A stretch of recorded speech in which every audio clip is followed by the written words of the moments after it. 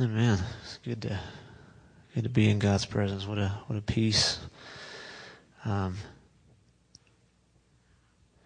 that we've kind of laid the things that are on our hearts before the Lord, we're going to show you something that shows you what's on God's heart. And if you remember, it's been a number of months, it may be about a year ago, we talked about the Teddy Bear Project. And that was through Foursquare Missions Press. That's the loose change offering we did. It's part of the ministry that they were doing, and they were reaching out to the street kids in Egypt. And we were at convention, and did you want to say anything? Okay. We were at convention, and the associate director of Foursquare Missions Press stood up and gave the testimony about what happened. And so we have that on video. And so, get your heart ready. You'll see there's just a small mention of something that we didn't want the little kids to maybe ask questions about. If you think it's appropriate for your kid, you want to show it to him later, we will send out the link. But we just to make sure there's no questions with a 6-year-old or something that we're not ready to answer yet. But let's take a look at this, and you'll see what I'm talking about.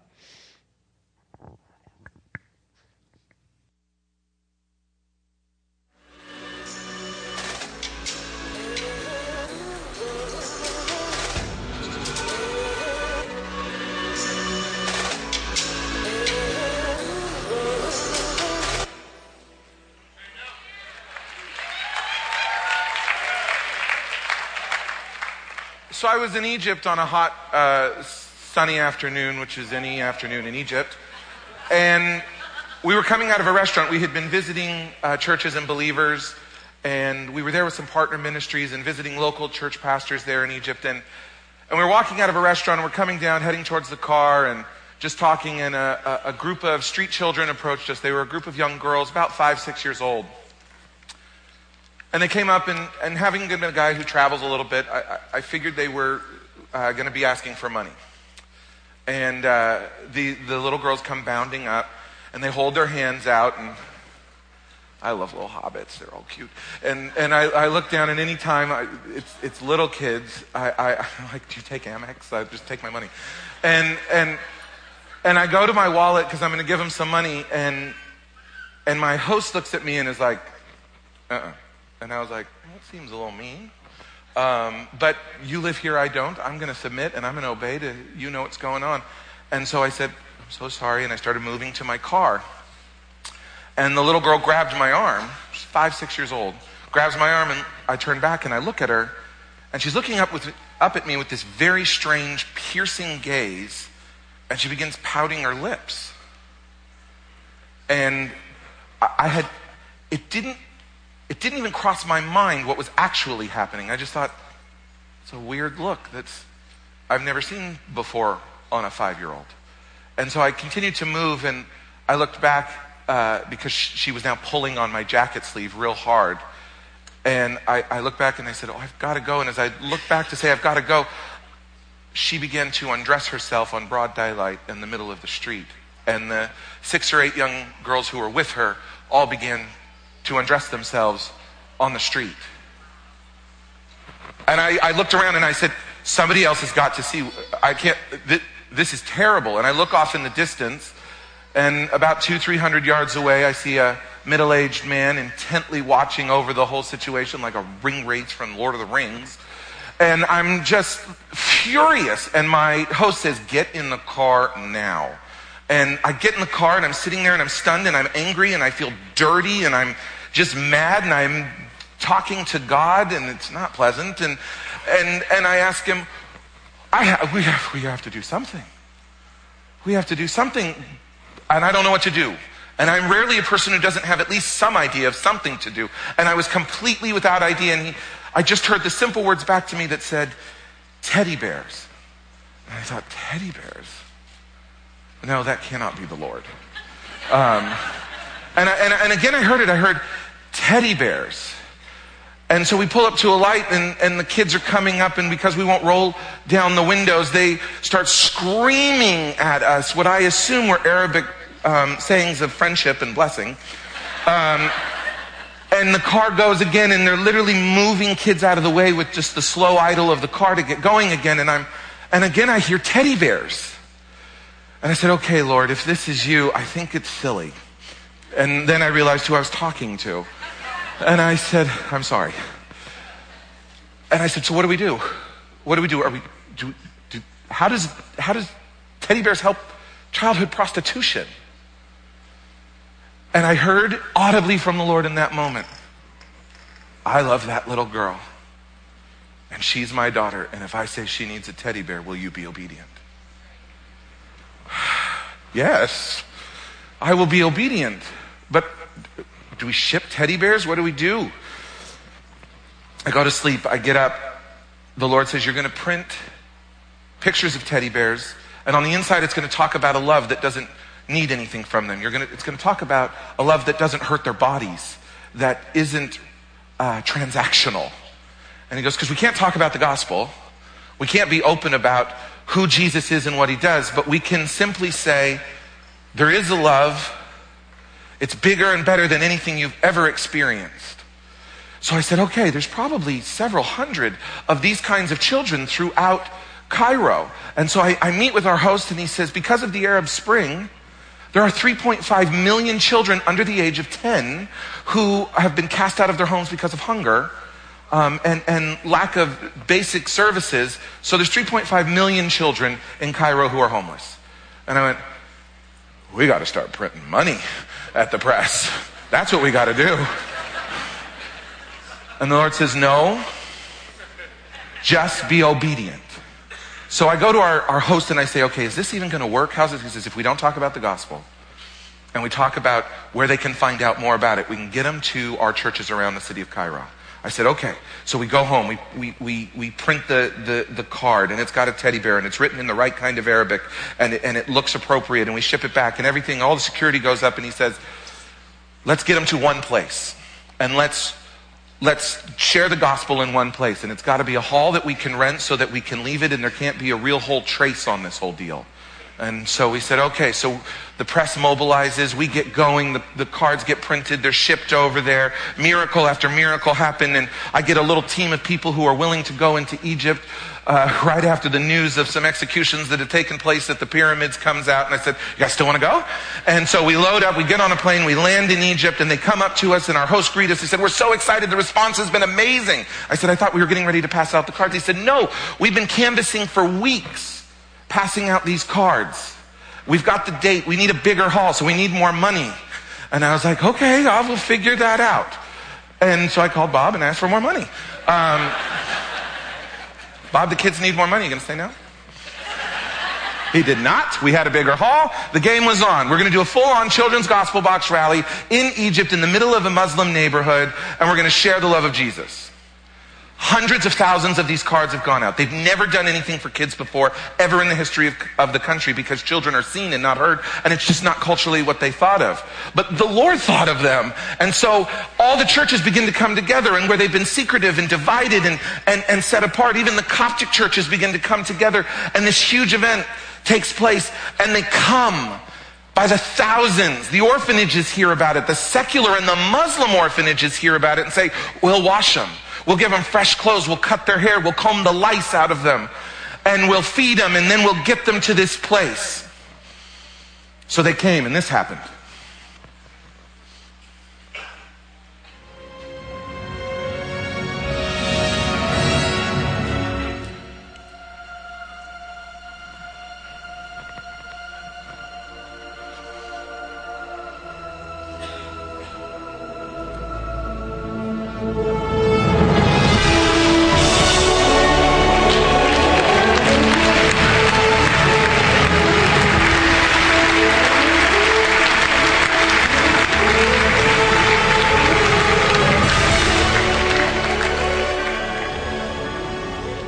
I was blown away. dumbfounded, and I was the one who took the video of that little girl reaching her hand up to Jesus. I said, so what do? We've told them about a love that doesn't hurt their body, but they got to go back out to the reality. And the pastor looks over after he says, this is all your fault. And he says, the churches have come together. We're going to appoint nightlights, is what we're calling them. And they're going to be men and women in our underground churches who are going to open the courtyards of our office buildings and our churches at night. And we're going to go out into the city. We're going to get the little kids and bring them in at night so that they're safe from predators. And the churches began to work together. And they asked us, the Coptic priest comes up, the Methodists, all these different denominations, they come up and they said, who are these people who would come and pay and do this for our kids? And our host said, this is Foursquare. This is who we are, dedicated to the cause of interdenominational evangelism. It's who we are.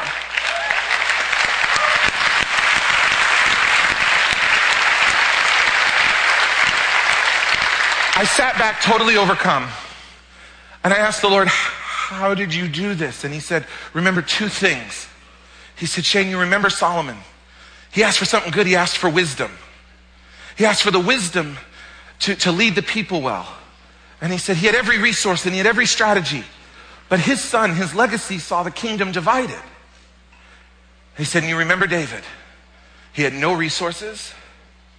He didn't have strategy, wasn't even invited to the party. And his legacy and his son saw the temple built. What's the difference? Solomon asked for wisdom, which was great. But David said, this one thing do I ask, this only do I seek, that I may dwell in the house of the Lord and gaze upon the beauty of his countenance. David asked for presence, and it changed the world. All we have to be is obedient. That was his word to me, and teddy bears were my obedience commission. And that's what I came to say.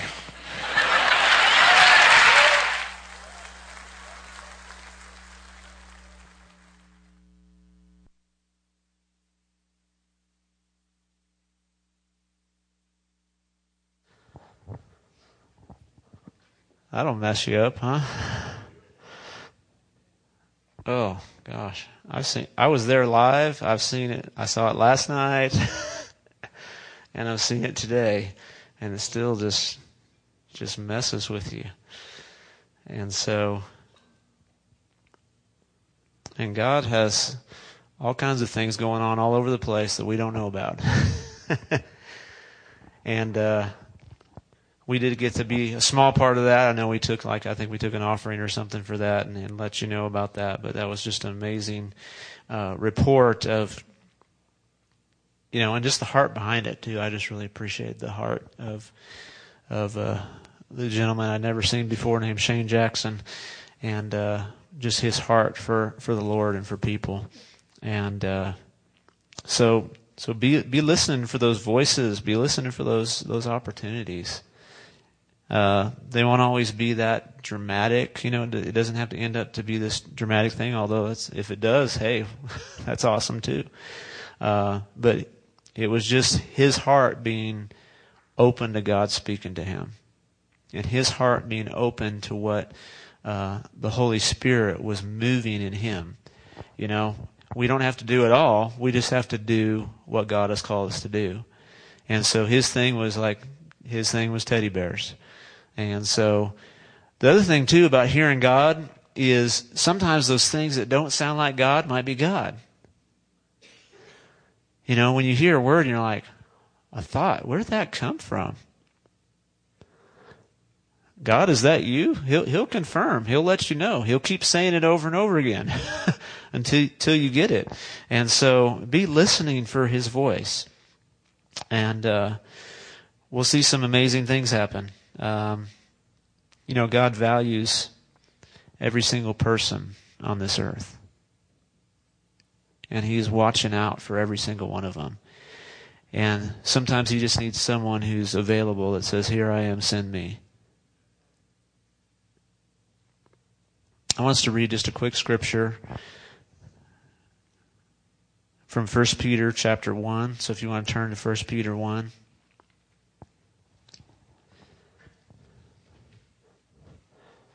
That was part of the message, by the way. If you didn't get it, the video is part of the message. That was a good one. Hopefully this one will be able to follow that one. Maybe I should have shown that last. 1 Peter chapter 1.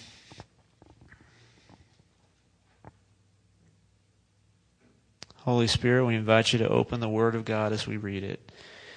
It says, verse 18, "For you know that it was not with perishable things, such as silver or gold, that you were redeemed from the empty way of life handed down to you from your forefathers, but with the precious blood of Christ, a lamb without blemish or defect. He was chosen before the creation of the world, but was revealed in these last times for your sake. Through him you believe in God, who raised him from the dead and glorified him, and so your faith and hope are in God.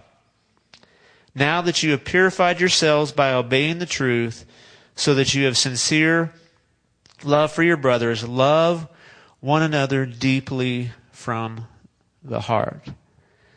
And so I want to go back and really key on one phrase in this passage of Scripture, and it's this, that you were redeemed and you were purchased with the precious blood of Jesus Christ.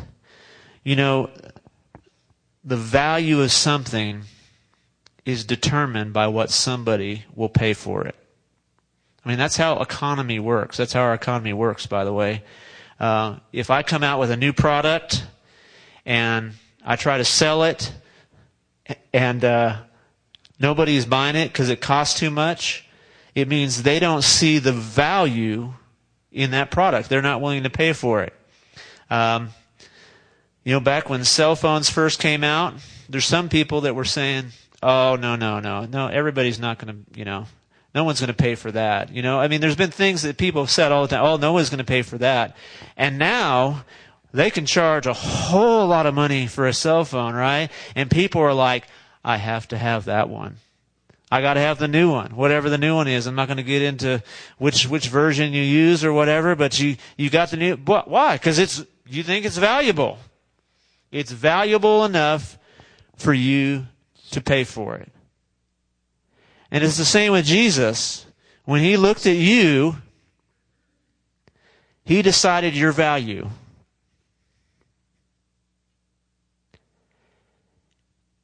And he said, "You are worth the blood of my Son." That's a lot of value. That's a huge value. iPhone got nothing on that. Apple, sorry, drop in the bucket. Microsoft, no. Walmart, McDonald's, Chick-fil-A. I didn't think they were on that level, so sorry. Whatever, amazing, corporation. I don't even know what the highest valued corporation is in our world. But the total worth of the highest value of any corporation is not as high as the blood of Jesus. And so when I think of, when I start to devalue myself, when I start to talk to myself and move myself down in value, when I start to speak negatively to myself, when I start to criticize myself, when I start to be discouraged and enter into depression and speak over my life, or when I do that over someone else, I am devaluing what God says is infinitely valuable. I was watching this one show, and there's a hero in it, and the hero saves this guy, and he wants to make up for being saved. There's a superhero that saves him, and so he's like, well, I gotta do something. I gotta make it worth it. My life was spared. He saved my life, and so I gotta do something to make it worth it. And see, it doesn't work that way with God. We don't have to prove with our lives that we were worth saving. We don't have to, we don't have to earn our way. Once God gives us the gift of salvation, we don't have to earn our way and say, well, I got to be a good person. I got to be really, really great because of what Jesus did. No, that's not the way it works, because Jesus already said I'm valuable.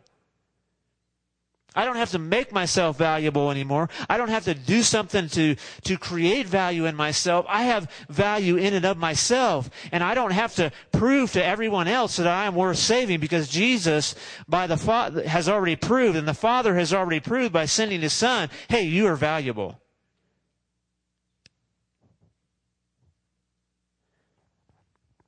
And in this TV show, the guy starts going through his past. He says, well, man, I did this, I did that, I did this, and I've done that, and I've been this, and I've been that. And sometimes we come to God and we're doing the same thing. Man, God, I've done this, I've done that. Don't you remember when I did this, and I've done that? I've been this, and I've been that. And you know what? You know what God says? I don't remember that.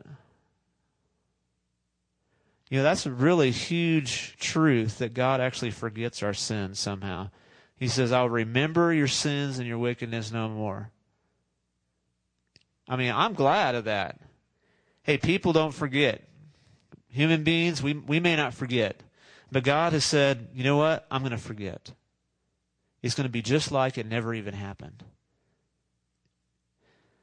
And that changes my perspective to where I'm not living to prove my worth. I am living well because I am worth. There's a big difference. One is performance. The other is just an overflow. It's just going to happen. When you know you're worth something, you're not trying to prove it. You're valuable, and so you act like someone who's valuable. You live like someone who is valuable. So if I have value, if Jesus says my life is valuable, that means my life for someone else has value. I have value in this life because He has established that value, and now I can be a blessing to someone else. But it's based out of my understanding of who I am and that I am worth the blood of Jesus. And so when I find myself being devalued, whether that's by my circumstance, whether that's by somebody else, whether that's by voices in my head, whether that's by, the devil or one of his demons showing up and whispering things in my ear, I need to come back to this scripture and say, no. I was bought with something that's imperishable, something greater than silver or gold, the precious blood of Jesus. In 1 Corinthians 6:20, it says, that we were bought with a price. And therefore honor God with your body. In other words, because I'm valuable, I'm going to honor Him. I'm not going to prove my value to Him. I'm going to do it because I am valued by Him. It's the blood of Jesus that shows how valuable we are. One more scripture. I want to read this. It says this. Ephesians 2 and verse 3. It says, but now in Christ Jesus, you who once were far away have been brought near by the blood of Christ.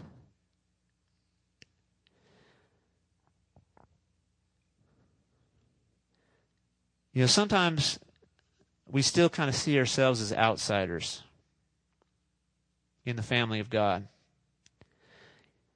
But this scripture says, no, you're on the inside. It's not like you just got in, and God says, okay, you're the outskirts of heaven. You're going to get in the gate, but that's it. You're going to be on the outside looking in. No, it says, hey, I can go to the inside. I can draw near to God because of the blood of Jesus Christ. That I don't have to be far away. I can be close. I don't have to be an outsider. I can be family. I don't have to live like an orphan, one who's rejected and unwanted. I'm accepted as a son and daughter of the King. I have been brought near by the blood of Christ. It changes my perspective on me, but it also changes my perspective on somebody else. That if Jesus valued me that much, but he also valued you that much. So when I find myself looking at someone else and I begin to devalue them, I need to take a step back and say, no, that person, the Father says that person is worth the blood of Jesus. The holy blood of Jesus. Wow. That changes my view of others, or it could. Maybe it should. It can. It's possible.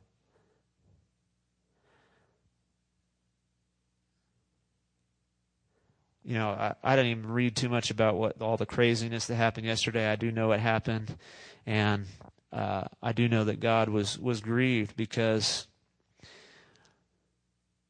you've got groups of people that are devaluing other groups of people. And that happens. It happens by race. It happens by ethnic groups sometimes, nationality. It can happen by social status. It can happen by just the way we look. You can see someone and go, oh, man. I don't know what people who see me and go, oh, man. There's probably someone that does. What's up with that guy?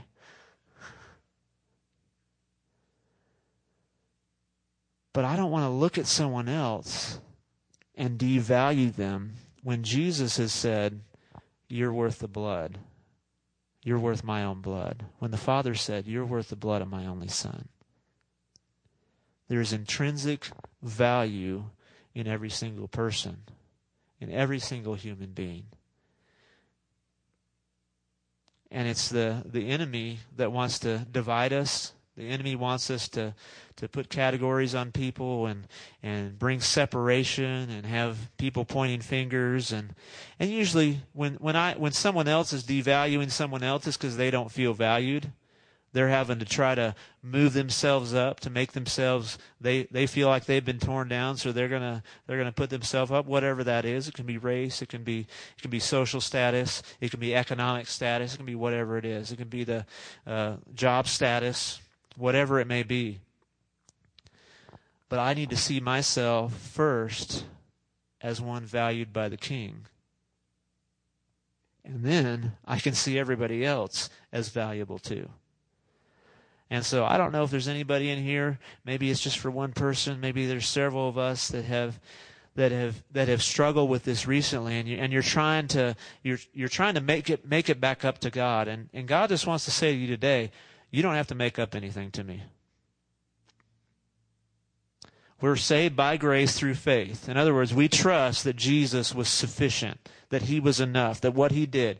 All our job is to look to him. Just as John was saying earlier, communion brings us back and reminds us of who Jesus is and what he's done. And we're to keep our gaze upon him like our spiritual eyes, where we're just looking at him. And it's amazing. It's awesome. When my gaze is on him, it's like I feel value. I am empowered. I see people the way I should see them. I speak to people the way I should speak to them. I listen to them the way I should listen to them, because my eyes are on Jesus.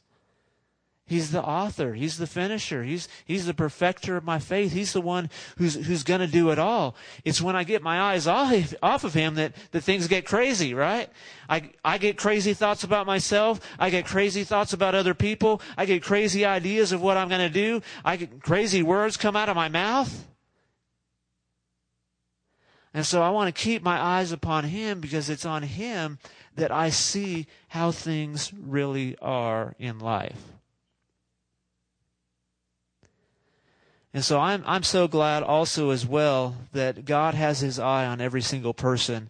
And the video we watched, a great testimony that, God has such a huge heart.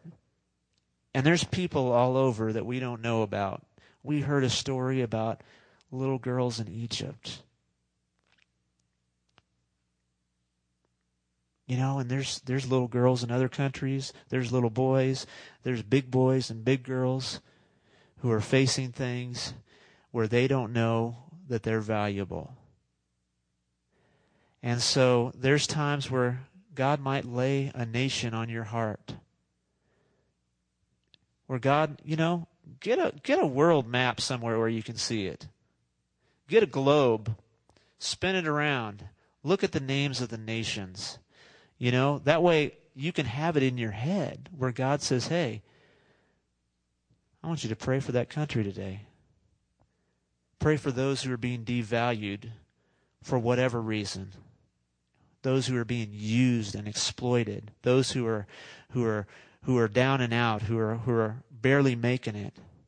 Pray for them. Who knows? Your prayer may be something where you're praying for someone and they show up and God touches their heart and you're praying for them right at that moment.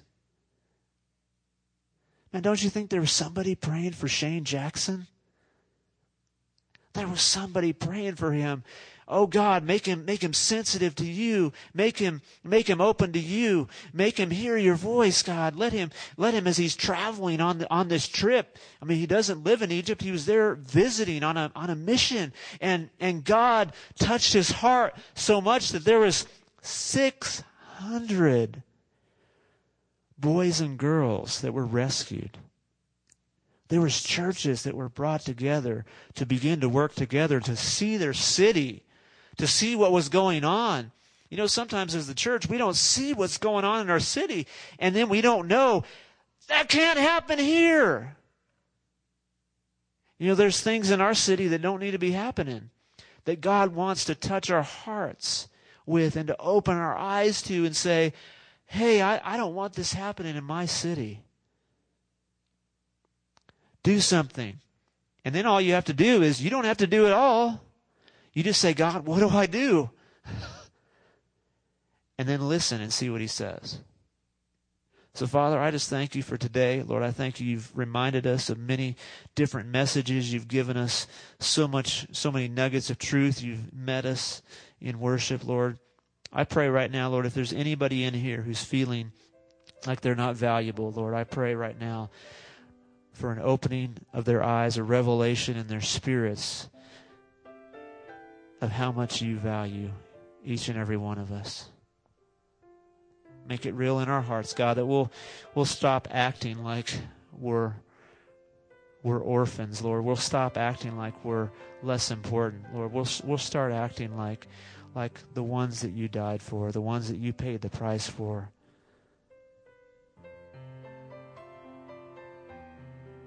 And Lord, I just pray for, Lord, just the message that was given to us through this Lord, encounter with you really in Egypt. That you would just keep our hearts sensitive. Lord, this is an extreme thing, Lord, and we can say, oh man, it was so easy to tell that was wrong. But Lord, sometimes there's things around us that aren't as extreme, but they're just as wrong. And our hearts aren't open to hear what your heart is. And so just tenderize our hearts, God, make us sensitive to you. Holy Spirit, come and move upon us that we might not miss any opportunity, whether it's small or large. Lord, we don't want to miss any opportunity that you're given to us to share the love of Jesus. Help us see our city like you see it, God, that if there's something you need us to focus on, Lord, I thank you for the different things you've highlighted in the past for us, Lord, that you highlighted family homelessness for us, and we got involved in Family Promise. Lord, we did what we could do, and we're continuing to do what we can do, God. There's other opportunities, Lord, maybe that we're not seeing. We just invite you to open our hearts. Maybe it's just for our family, Lord, where we do something as a family, or maybe it's groups of us in this church, God. Maybe it's with your neighbors, Lord. We get something going in our neighborhood. Who knows? You've got all kinds of ideas, Lord. We just need to have ears to hear. Give us ears to hear what you're saying to us. In Jesus' name, amen. Hey, we're done. Be blessed. If you want prayer for anything, please don't get out of here without coming up here or grabbing somebody next to you. And we will see you all later this week.